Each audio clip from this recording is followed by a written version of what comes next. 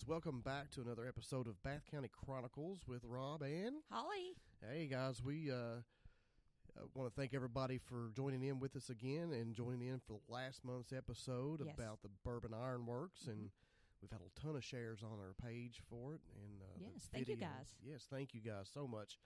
The video came out. It's actually our shortest video we've done so far. It is, yeah. It's kind of amazing as long-winded as I get. So, well, that may have more to do with Holly's videography too. Videography skills there. Well, and it was a rush day. We had a lot going on that day. We did, yeah. So, but we've had some community things going on since the last time.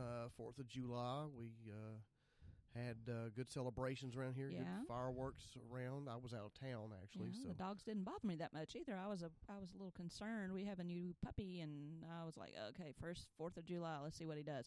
He was fine. The puppy's going to duck and cover underneath some. Oh, he laid in my lap, and it would boom, and he'd bark a little bit, but then he'd quit. So. Yeah, we went out of town. We went to Augusta and stayed. And if you've never been to Augusta, it's a beautiful place to go. Little river town on the Ohio River right up above Maysville. And they had a wonderful fireworks show, good places, little antique shops all down through there, and good little places to eat. Yeah. And then we took the riverboat, the paddle wheel from Newport down to Coney Island and watched the fireworks down there. So that was really neat. Alicia and I just, we like to get out and see things like that. Oh, so. yeah. So, and then we had the horse show here in town locally. What was it, the 76th annual? I don't remember the number. I don't either. That's terrible. I know it started. It was up in the 70s. I know. It started around 1948, I believe. I'll have to double check. Yeah, it sounds right. And it's one of the premier horse shows here in Kentucky and the Tennessee area. And from what I understand, we had a great turnout. A lot of horses, a lot of classes. The last several years, there's not been a whole lot of classes. They've actually, horse show was actually shortened. And we had a bad run for a bit, but now it's reorganized and it's back almost to its form, full glory like it used to be. And we had the May Day pageant, the beauty pageant happened, and Mallory Bashir won the Miss Bath County. And congratulations to her and all the girls that competed in it. Yes, it's a big deal here, the May Day. Yeah, it is. Miss Bath County, and usually it's in May, but we had it in June this year. Yeah. Everything kind of got turned around because of this deathly death thing we call COVID. Yeah. So. And in the last few years, several of our May Day queens have gone on to to compete in Kentucky, Miss Kentucky. So we congratulate those brave individuals going. Exactly. China Thompson. China was in the top 11. Top 11. And, congrats to her and her family. I know they're proud of her. And, oh, yes. Holly and I went to school with Rochelle and everybody, and China's mom. Yeah, and my youngest son went to school with China. So. Right. So, but yeah, we've not been as jam packed as what we were the last couple of weeks. I mean, other than community wise, we haven't. No, I don't think. But the summer's been out. It's been really hot. The last it has a lot of people on vacation, so there's not a lot scheduled. No, because of that. Now I think they did have the community-wide pool party or something too. Yeah, they did. So somebody was gracious enough to rent out the pool and made it a free event for anybody who wanted to come. Whoever that person was, thank you very much. Yes. What I understand, there was a huge crowd. Yeah, I had heard that too. I was occupied. Yeah. So I was not there. Right. We were probably, I don't know what we were doing. So I was not as happily occupied, but that's okay. That's okay. So things happen. Yes. And coming up, summer reading at the library ends, so we'll be getting ready for back to school stuff. And sorry guys, that starts the 10th for all you students out there. My son's over here shaking his head, going, "No, don't let it happen." So yeah. We're here at the museum today, by the way, in Owingsville at the Bath County History Museum. We are open today. We're open every Saturday from 10 till 2. And this is my week to work it, and we're kind of multitasking a little bit. Exactly. Well, we always do that. I do that at the library all the time. So I've got my kids here with me. They enjoy coming up. They help out, and Jack's waving at everybody. So, all righty then. that's all the events that we've talked about. That's pretty much all of it. The one thing that will be happening over in Sharpsburg, so all you Sharpsburg listeners, pay attention. If you know someone who crochets or quilts or knits or anything, stop by on Wednesdays at 1 at the library. We are going to begin a project with Project Linus. Oh, nice. Yeah. They if you don't know what they are, you can look them up. But they provide blankets and wraps and things like that for babies in hospitals, social service places, shelters, different things like that, to not just give babies, but to give any child that needs comfort. Their part of their tagline is providing hugs, and that's what the blankets are. But you can do those in a variety of ways. If you're a quilter, if you're a knitter, they have things for felt so that you can just make tied blankets. So I'll be providing the instructions for those projects at all the branches. So if you can't make it to us, then you at least have the instructions that you can provide and drop off the blankets with us. Very good. So we're going to start that in August too. Yeah. That'll start the second week of August. So that'll start. Let's see, I guess it'll be the 10th. So the day they start school. Go back to school. They get some blankets. Yeah. Actually, a couple weeks ago, I was a keynote speaker at the annual Homemakers Association meeting, and they were talking about doing the Project Linus. Mm-hmm. Yeah, they do it down there at the extension office too. Yeah, they do. And I did not realize, I've lived here all my life, did not realize how much the Bath County Homemakers Association does. They for do the so community. much. Oh my gosh, yes. Yeah. You don't think about it, but I went down there for that, and they were giving their yearly reports of the different communities, and it was just kind of like, this is neat. Yeah, this is really neat. They are still very active in your community, and they've been doing this since the 50s. Yeah, and it's been pretty awesome. Well, the homemakers were the first to put in to get the library started, so we love them. Oh yeah, yeah, they're very instrumental in getting that done. Yeah. So they've done a lot for our community. So if you know a homemaker, say thank you very much. Yes, thank you guys. And how can we help, even if it's just to help advertise things for them? Oh yeah. And I gave the podcast a shameless plug or 3. Well, yeah, of course, But we're gonna shamelessly plug it. We'll shamelessly plug all our community people. So right. We want to help our community. We have a really good community up here. We've got a lot of people who do a lot of good here in the community, and I don't think it is enough credit as they should. I don't think so either. But we're thankful for everybody here. And, there for a long time. Especially I lived away from here for a bit, and going to other countries and stuff where they don't have that. Really made me appreciate things at home a lot more. So everybody out there is really awesome. So all right, so we're going to talk today about Thomas Dye Owings and his contribution that he did for Owingsville here. Yes. And the town, of course, the town's his namesake. And his residence is still here in Owingsville, right in the middle of downtown, just on the other side of the museum here. Yeah. It's occupied by the Owingsville Banking Company, has been there since 1893. And, we're lucky to have a structure that old and it's that still good in shape. use. Still in use. So it's a pretty formidable place if you've never been into it. It's a large building. Yeah. So Thomas Dye Owings, he was born in John and Thomas Forrest, Cockeysville, Maryland. It's a suburb of Baltimore. And he was born to John Cockey Owings and Colgate Dye Owings on March 7th, 1776. Came from a big family.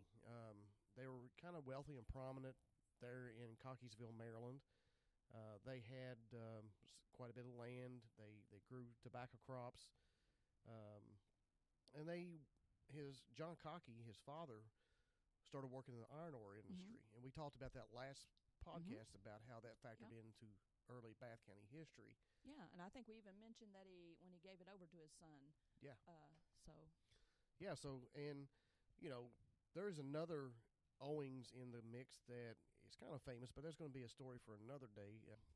But Thomas Dye was born. He was born into the colonial middle upper class society.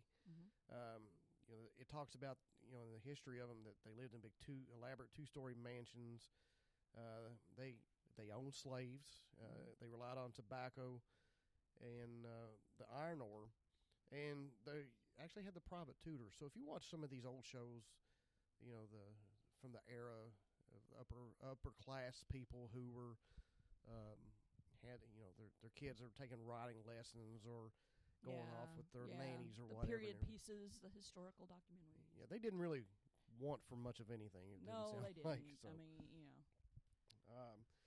So John Cocky Owings in 1774 owned the Northampton Iron Furnace there in Maryland. And he smelted the cannonballs that were used for the Continental Army during the Revolution. And that'll factor in down the road here in the War of 1812. Thomas's father, many of his uncles, and future brother-in-law, the French Lieutenant Benedict von Perdelis, were all veterans of the American Revolution. Most of them were present at the Battle of Yorktown. So that's the iron furnace and the fortunes that he was making over there really made him more interested in Kentucky. Yeah. We were talking on the last podcast about the prospectors that came in. And the early explorers were making notice of the iron ore. So he was like, we got stuff down there. I can do things there. This. Yeah. I can do things there. It's right in the middle of the country. Right. So he and Christopher Greenup partnered up, and Jacob Myers, we talked about him quite a bit last time. They got a land patent signed by Governor Patrick Henry, and Jacob Myers began building the Slate Creek Iron Furnace, later called the Bourbon Iron Furnace. During the late 1780s, John Cocky Owings began making land purchases all around here in addition to Jacob Myers. We talked about him owning like 10,000 acres from the furnace down to Licking River. Yeah. And, so they were, just buying up all the land here. Oh, yeah. And they think that the total amount of land that John Cocky Owings and Jacob Myers bought it initially here in Bath County, or what is Bath County now, was about 70,000 acres. So 70,000 acres is just unimaginable land. Yeah. I mean, do we know how many acres are actually in Bath County now? I do not. That's a good question. That is a good question. If anybody out there kind of has anything more to elaborate on it, please let us know. Yeah. So, they came from a pretty prominent family, and they came here to the woods of Kentucky, which was, hostile and rough and rugged and everything. So, this had to be some culture shock for some of them, or an adventure. Either one. Depends on their personalities. Depends on the personalities, So, the bourbon iron... if they're coming, though, a lot of them probably did have an adventurous kind of spirit. Oh, I guarantee it. Yeah, you had to have... That or they really wanted the money. Or they really wanted the money. I couldn't see leaving, a two-story mansion and all the prominence of, Baltimore to come out in the middle of the woods. Yeah, no one's going to acknowledge who you are because they don't care. They will, with a spear or arrow. Yeah, they don't care who you are. They just throw You're just here. That's spear at you. Not necessarily a good thing for you. So they came here in the late 1780s. The iron furnace, of course, went into blast somewhere between 1790 and 91. Then it was purchased by John Cocky Owings and his company. Yeah, and company. And additional partners were added in 1794. But by 1795, John Cocky Owings was the sole owner of the furnace and the ironworks. Let's fast forward up to 1795. Oh, my gosh, that's a big jump. So, 1795, John Cocky Owings sent his 19-year-old son, Thomas Dye, here to Kentucky to oversee his property and manage the ironworks and the grist mill. Give the boy some respectability and responsibility. Right, yeah. He, you're 19 years old and you're full of gumption and everything. Yeah. And of course, back then, too, 19 is... You're almost old by that point. Yeah. Then there's actually a letter from Thomas Dye Owings to his father that still survives at the American Historical Manuscripts at Kentucky State University, that they were preparing to leave Baltimore, and part of it verbatim says, quote, I have such a desire to see my wife and family, I cannot contain myself any longer, end of quote. And so he confirmed that he had a wife and maybe an infant child living in Baltimore by the time he left here. So he left his family to come here. He left behind, quite a bit. Yeah. So he wrote that he had purchased small tracts of land, 500 or so acres, that sold for 4,000 or 5,000 pounds, which pounds was the currency back then because we were part of We England. were still England there. In 1810, Thomas Dye Owings became the sole owner of the furnace after the passing of his father, John Cockey. And most people say through the inheritance and all the iron mines around it, it was obvious by 1812 Owings was becoming pretty wealthy. But none of this was reflected in John Cockey Owings' will in Baltimore, which stated that he left Owings only $1 to his oldest son, Thomas. And nothing at all to Cassandra Van Perdelis, who was living in New Orleans at the time. Nearly all of the property, except for the ironworks, was left to the younger children. So it's kind of interesting how that played out. Thomas Dye Owings ended up with the operations here and being the overseer of the lands, but was only willed $1 out of the inheritance. It's kind of strange. But then again, I feel like, John was pretty intelligent, and he's like, well, he's got all this other stuff. He ought to be able to make a fortune. So and he doesn't need anything but $1. And by all accounts, he did make a fortune. Yeah, and the other kids, they don't. I'm not leaving them a way to make money, so they need money to. Maybe they were young enough that they really weren't. I mean, I don't know how young they were. No, I don't. They may have been still in school. Maybe he left them enough to pay for their education. Pay for their educations or kind of get buy their a kickstart in life, maybe. Yeah, I don't exactly. know. So maybe that was the thinking behind it. Could be. I hate that he didn't leave anything for Cassandra. But now, was she married at the time? She was. She was married to the French lieutenant. So maybe he didn't feel like she needed to have anything. And all accounts, the French lieutenant was, come out of French royalty. And so he didn't feel like she needed anything. Probably not, and they lived a pretty wealthy life in New Orleans, and so maybe that's his thinking. Maybe he's like, well, they're doing okay. They're doing I need okay. to provide for the younger ones. So okay, all right, we've talked through it. It makes more sense to us. We've now. got it. We've made more sense now. So from 1804 until 1814, Thomas Dye and his family lived in a stone house in Lexington. And that brings us up to the Owings House. And there's interesting little tales about... We've heard several. How the Owings House came to be, how the town came to be, and why it's named Owingsville instead of Menifee. So Menifee Town. Menifee Town. I don't know. Menifeeburg. Miniburg. Miniville. Richardstown. I don't know. I don't know what it would have been. I don't know what it would have been either. So around 1810 or 1811, a man named Richard Menifee, who was another prominent figure here in Owingsville, or what is Owingsville now, and became a state senator. They had a friendly wager that whoever could build the most elaborate house here in town would have the honor of having the town named after him. Now, the town we talked about in the last episode was probably situated somewhere near the furnace. It was called Catlett's Flat. And at some point between then and after Kentucky became a state, the town moved to where it is now. Defensively, it's a great much better place. Much better place. Doesn't flood. You're on top of this big ridge here. The only way you can get into Owingsville is, by any of the four ridges. Up. So it was very easily to defend. So at that time, they were just going to see who was going to have the namesake of the town. I had heard several different versions of this as well.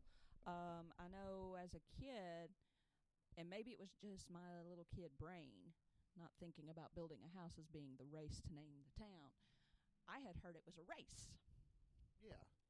I had heard it was a horse race, and I don't remember hearing the start point.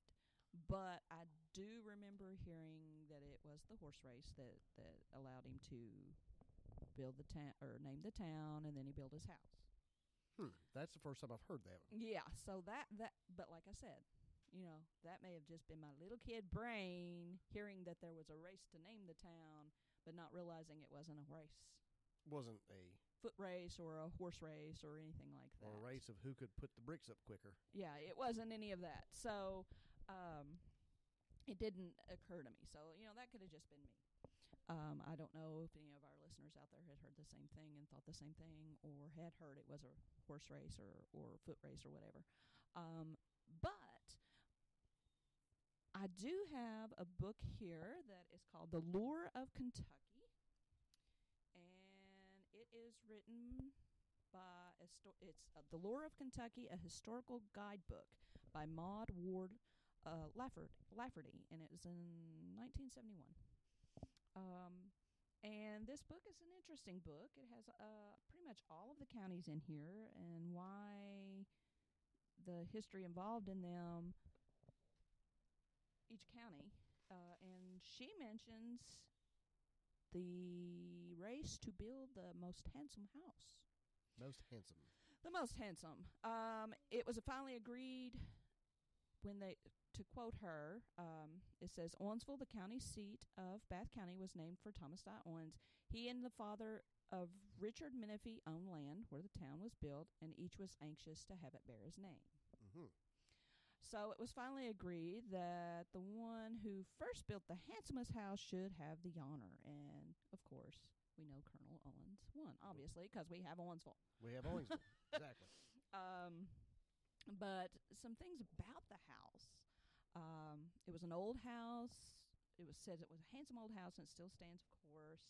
The architect for the house is said to be Benjamin Latrobe. Now, he plays into a national story. He is a very, very, very interesting guy. Some of the things that I find interesting that he built, I'm sure what I'm looking at is Wikipedia, and I'm sure not everything that he designed or built is listed here. But some of the more interesting things that he did build and design was Virginia State Penitentiary in Richmond, Virginia, the Bank of Pennsylvania in Philadelphia, and that was the first major Greek revival building in the United States, and that was around 1798 and 1801. He built Nassau Hall in Princeton, New Jersey. It was originally designed by Robert Smith, and it hosted the Congress of the Confederation. And then it said that it was redesigned by Latrobe after a fire. And so that's where he came in on that one. The Basilica of the National Shrine of Assumption of the Blessed Virgin Mary in Baltimore. It was the first Catholic cathedral built in the United States. He built Ashland in Lexington, Kentucky. Henry Clay's home. And the Christ Church in Washington, D.C., Decatur House in Washington, D.C., and he worked on the United States Capitol. He designed the central portion only, and that was including the original low dome. Right. So, and then, let's see, University of Pennsylvania Medical School. It was designed in collaboration with his apprentice, William Strickland. It was demolished in 1874, though. So. Taft Museum of Art in Cincinnati, and originally the home to Martin Baum. And probably one everybody out there knows, the White House East and West Colonnades in Washington, D.C. And that was designed in collaboration with Thomas Jefferson, and the North and South porticos with James Hoban. Right. And I think he was instrumental in later on after the White House was burned during the War of 1812 of doing the remodel part of it, maybe? That's probably what that... That's probably what that is, yeah. Yeah. would be my guess. It doesn't really say here. Like I said, I'm using Wikipedia, and it doesn't necessarily have right all the information. It's got this little chart. For those of you who have seen Wikipedia, it's got this little table here, and you can click on different things, and it's going to take me to the White House, and it's going to take me to James Hoban, but I'm not sure that either one of those is going to give more detail about Latrobe's involvement there. So Latrobe was well known. He's a well-known architect, and again, friend of the family or something, I'm sure, to be able to come out here and design this has to be. And the Greek revival you're talking about, how if you look at a lot of his structures, he relied heavily on that. Yeah. The columns and different things. But the Owings House really didn't have the original structure didn't have that, but it was built. It was built more in like the fortification way. It had. It had a lot of. It's still. Obviously, I say it had, but it still is very beautiful. It was built during around the War of 1812. So it was very prominent in the head of war. So Owens wanted something that could be used as a fortress if it needed to be. Yeah, and it's got like 12, 14-inch thick walls. Yeah, it's got very thick walls. It's got a Georgian doorway with a fan transom. It has side lights that have wooden shutters to close. Large square entrance hall. Let's see. I think it was saying imposing. It was meant to be imposing as well. Oh yeah. Not just a fortress, but also it needed to show some strength. So it had imposing archways and things like that. All the woodwork was hand carved out of black walnut, it says, too. Yeah. And the stairway had a mahogany handrail, and it was brought from Baltimore. Well, the stairway is probably the central focal point of this structure. Even today, it's one of the most photographed places we have here in Owingsville. It's a spiral staircase, and it's freestanding. Yeah. It has one continuous support through the middle of it, and for the most part, that's it. That's it. This thing it's huge. It goes the entire 3 stories up. The building is 3 stories plus a basement. The spiral, the staircase is made of mahogany, like you said. It was built in Baltimore. Parts of it were hauled across the mountains into Owingsville on ox carts. In 1813, it cost like $10,000, and the entire mansion cost $60,000. So I don't have a conversion for that. A sixth of that cost was the staircase alone. Yeah. But to look at it, you can tell. You can tell. Yeah. You can tell why. And you're talking about the entranceway, the fan, the fanned window above transom, it, transom window. It's really beautiful to look at. It really is. And it's just that doorway in general is just really pretty. Of course, I think are there 2 doors there? Yeah, there's one on. Okay, I was going to say, why am I thinking there are 2 doors? But they're both pretty. They're both pretty, yeah. But the central one was the main entrance the main there, one. and it goes into the big receiving hall where the staircase is like the focal It's right point. there. You walk in, you see it. And then to the right of that, when you go in, you have like the dining hall. That was the big dining hall and everything, and that right now that occupies part of like one of the boardrooms for the bankers, and the other part is for the loan department at the bank. We'll get into kind of what it was as we go. As we go on, yeah. So, but it was it. I mean, it was a mansion. There were dances and this was dinners the and place. Yes, and I believe that, of course, Henry Clay was a guest. Yeah. And he was the Secretary of the State at the time. I mean, they were friends. So, he was given a magnificent ball. Governor DeShaw was a guest there a couple of times. Lots of dignitaries, and we'll get dignitaries. into one particular famous one, but it's interesting to know the grand opening for this Owings House after it was built. Yeah. And it said that Thomas Dye invited anybody who wanted to come. to his mansion for the grand opening. Oh. So you had all walks of life coming into this thing, and they made what's called burgoo. Oh, okay. Big pot of burgoo. Yeah. Yeah. The burgoo, if you never eaten it, it's like a big soup kind of a thing. It's got like meat. I've never eaten it, so I don't know really what all's in it, but it's a variety of things. I'm sure there are many recipes for that. Many recipes for it. So, but it was a big deal back then. Yeah. And so they had all the people seated in the grand hall to eat, and they had people getting up making toast to Colonel Owens. And we call him Colonel Owens because of his military history, which I'll talk about here in a minute. Yeah. And as someone gives the blessing of the food to get ready to eat, out of the rafters of the building plops a large black snake right down on the table. Like, boop, right there. Yeah. Chaos. So the place goes into chaos, like you said.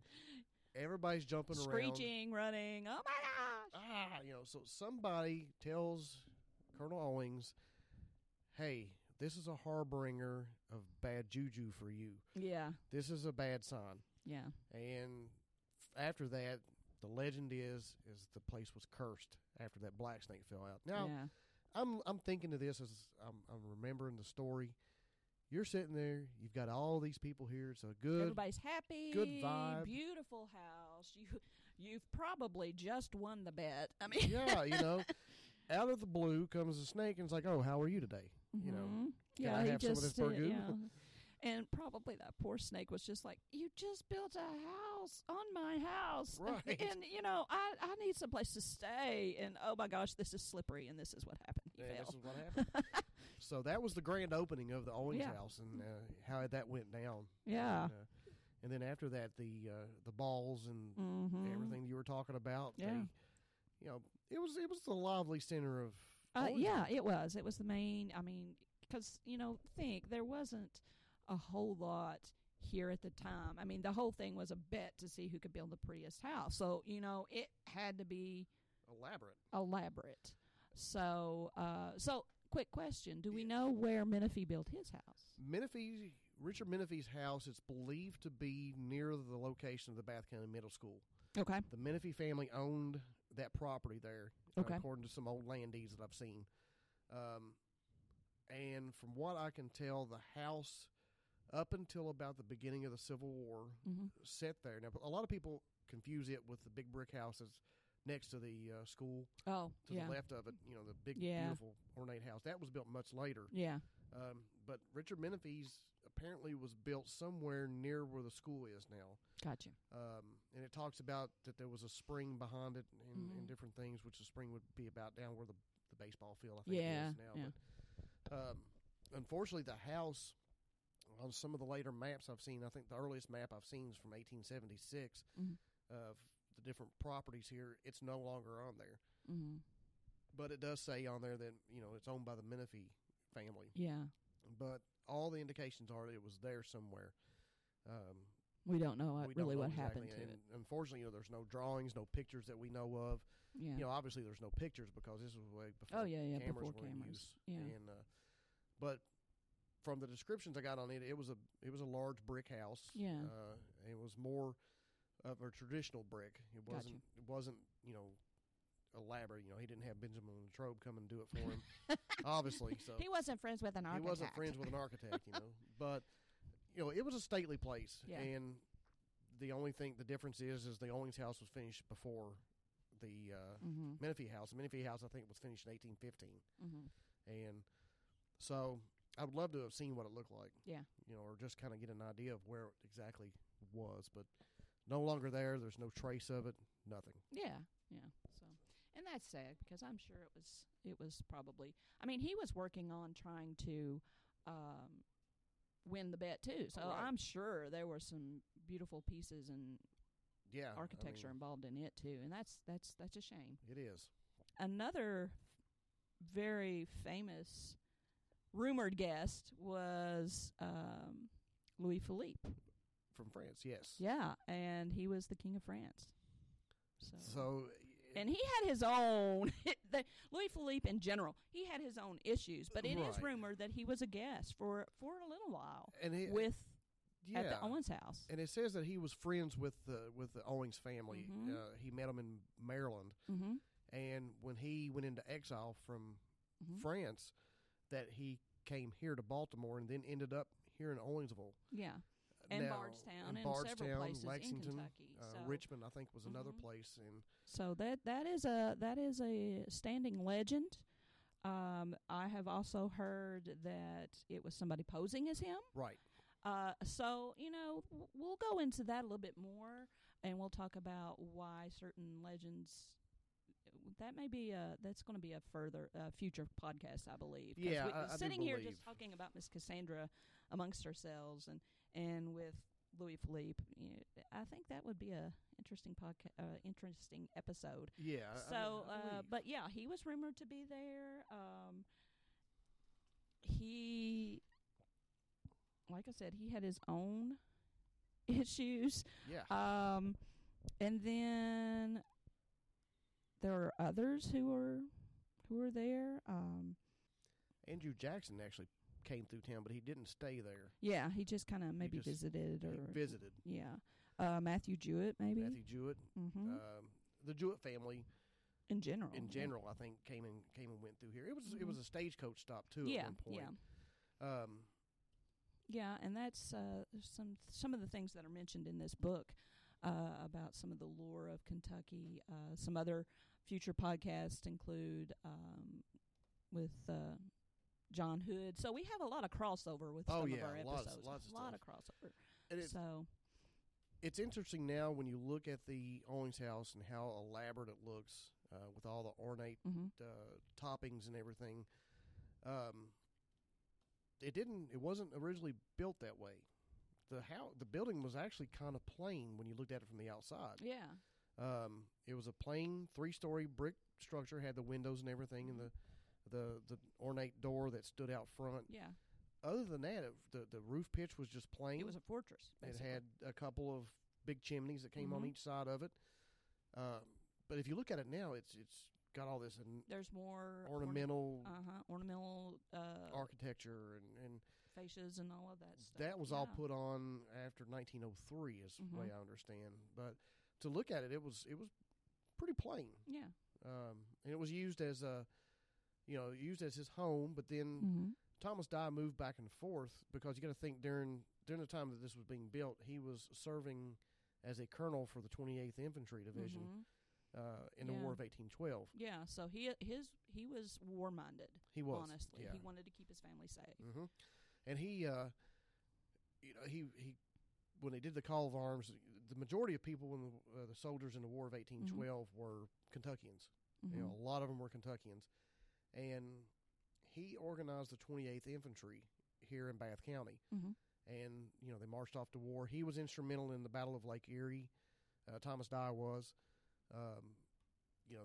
Him and Thomas Dye and his sharpshooters were actually in the rigging of ships and picking off the British off of other ships and everything. He was definitely military minded. I mean, like you mentioned, the building had 3 to 4 feet thick walls. I mean, big walls. Big walls. So once he went off to war and did the things you were talking about, so did he keep it? He kept it, yes. It stayed in his family. They actually used it for a stagecoach stop and a boarding house. Yeah. They boarded out the rooms for travelers, rented out the ballroom, and still had elaborate things going on there. And his family, this kind of goes back to the legend of the curse and everything. Yeah. Some of his children and everything, they say one of the girls went mad living in the house and committed suicide in the home. And soon afterwards, after the war, Thomas Dye went bankrupt.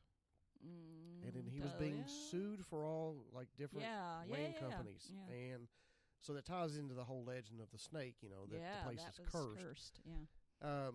Eventually they sold the property, and he moved to Texas. Thomas Dye Owings and his family moved to Texas. And that's where they've kind of finished their lives. They finished their lives out yeah, there. they didn't really come back over. His son was a lieutenant in the Mexican War. Yeah. And was killed at the Battle of Goledad. So the curse followed him. The curse followed him there, apparently. Yeah. And then, Cassandra Van Perdelis was lost at sea by the pirates, according to legend. The other legend we'll touch on. Uh-huh. And then it's interesting to know that the War Department tried to get Colonel Owings to set up another regiment to send to Mexico. He did. Yeah, I forgot about that. But he funded it, but he never went. Yeah. And then... How old was he when that kind of happened? He was later in life. He was getting up there in age, and he had grown children, I guess. Yeah, grown children, obviously. So. And by this time the furnace operations had been sold off a couple times. Yeah, different. He was still battling court cases as far as land patents that went bad or bad business deals. Yeah. The saving grace for I think Thomas Dye was the War of 1812. Contract he had with the Navy for the cannonballs. Yeah, I think that's what really kind of contracted out for that. Yeah, I forgot about that too. So then the Owings House traded hands. Was a boarding house, a hotel, and that to go into the building down there, it's just really elaborate to see. But in the basement, especially, is where the kitchen area was. They had all the kitchen areas. They had a dumbwaiter that went from the bottom up to the top to be able to just bring the food up for the servants. And I think it's still there. That'd be interesting. I think it's still there. We may have to go. We'll have to try to get in and see as much as we can to show you guys for our wandering through the county. Wandering through the county, exactly. Yeah. And then the other long-standing legend is, and we touched on this last month, is the tunnel. The tunnel. More of those tunnels. More of those tunnels. Again, as we said, it would be a daunting task for them to build this tunnel 2 miles through straight limestone rock and crossing the creek and different things. Yeah. It is possible. As I said, there was a stairway that went down to a blocked-up wall. Possible that that's the cellar where they kept stuff or the refuge in case of a native attack or the British. An early panic room. Right. Yeah. Early panic room. So let's fast forward up a little bit here. In 1893... Owingsville had a fire. The entire downtown area burned. Yes. The Owings House was spared. The fire was on the opposite side of the road. Opposite side of the road, wasn't it? Yeah. And it was spared. Over there where the library is. It is, yes, right where the library is. We weren't there, though. Where the library was a bank. Yes. Good Pastures Bank. And the fire, because of the fire, is how Owingsville Banking Company got its beginnings. They moved the operations from the bank over to the Owings House. So they bought the building. And they ended up purchasing the building. Well, there for years, the building had kind of went into disrepair. So it was redone. In 1903, a full renovation was done on it. They put there were ornamental architecture. Okay. And since 1893, the bank's occupied that building. So do we know the architect of I do not. Or if it was just craftsmen that kind of came in? I think it was craftsmen. It wasn't anybody famous. It wasn't an official architect or something. Not that I can find. Gotcha. And so it served as the bank, but there was still some like boarding house stuff going on in there. And eventually... That's interesting, having a bank and a boarding house. Yeah, it was right up above it. Yeah. And eventually the bank just focused on the central part of what you see now and the loan department. And over the years, the house part, upstairs, downstairs, the staircase they maintained pretty well. Yeah. The rest of the place kind of went into some more disrepair over the years. And in 1980 or 81, the Owings House sold again. And it was, I'm not for sure if it was a foreclosure or whatever it was, but anyway, it was a big deal here in town. A lot of people were here in town for it. And Tom Byron bought the building, bought the Owings House. Now the bank remained there, that was their own standalone, but the house part of it, Tom bought it. Okay. And kept it for years. And they kind of remodeled some more stuff in there and kind of made it look more, but then the bank ended up purchasing it back from Tom later on, spent a ton of money, and got the place looking great. Yeah. I mean, it's great. The last time I was in there was with the Cub Scout troop, or the Cub Scout den, and we got to go to the upstairs. They were still remodeling it, and it's neat because the plaster's still there from the old days. Yeah, and it's open. It's got holes in it, and you can see the horsehair fibers that they would have used to kind of make the plaster stick. Yeah, so it's really neat. If we are fortunate enough to get to see that, we'll make sure to take pictures so you guys can see see it. It's the Owings House is, like you said, it's a formidable place to look at. It's a large and really, structure. would you? I mean, I haven't been on the tour. If I have, it was when I was little, because I'm sure school took us through, and I don't remember a whole lot about it. But I'm assuming that just being inside of it, you wouldn't know that it's more of a fortress than anything. No. Looking at it, you really wouldn't. Now, in the basement, I've been out in the basement once, and you can see the thick walls. Yeah. But if you go into like the main entrance off the side of the Main Street side, and you walk in, you can see how thick those walls are. Yeah. And then around the fireplace and the dining room, that area, it's pretty thick. Yeah. So so we know it was a home, fortress, tavern, boarding house, stagecoach station, a bank for many, many years, probably more years than it's been anything else. Right, still in operation. Yeah, exactly. What else has it? I think that's about it. That's about it. Okay. Yeah. And it was added onto the National Register of Historic Places in 1978. And it's protected. Protected now. So and it was used in a movie too. Yeah, we had a movie we did. Here a few Just years not ago. long ago. The movie was called The Big Ugly, and that was the central point of the actors when they came in. They made it look like the Owingsville Inn or a hotel or something like that, but it was the hotel where they were going to stay. And so they have some good shots of the interior of it, where the staircase is, the entrance ways. And of course, they put a mock-up sign on the outside that said Owingsville Inn or something like that. Tavern. Yeah, and you can drive around and see the 86 Saloon. The 86 Roadhouse. It's behind the library.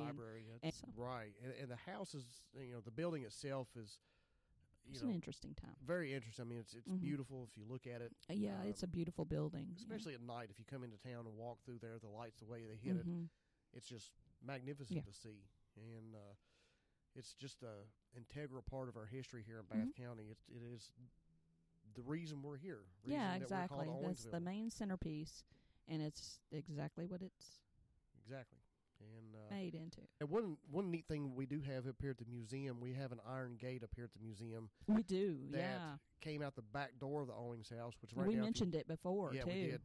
If you look at it now, the back of the Owings House is concrete, and it's other buildings attached to it. But back then there was a garden, and then there was a cemetery on the other side of that, but we'll talk about that at another time. But the iron gate, we have it here at the museum. Yeah. And it's about 4 or 5 feet tall, weighs a ton. It's made out of pure iron. And it's pretty, too. I mean, just the design. It is a beautiful thing. Yeah. And, likely it was made down here at the furnace. Probably, yeah. And but it was the gate to the garden out back, and very fortunate to have that from someone. Yes, thank you, Betty Bailey. Yes, Betty Bailey brought that up to us. She had acquired it years ago, and it's just amazing that we've got that still. Yeah, exactly. So. All right. Well, that, I think,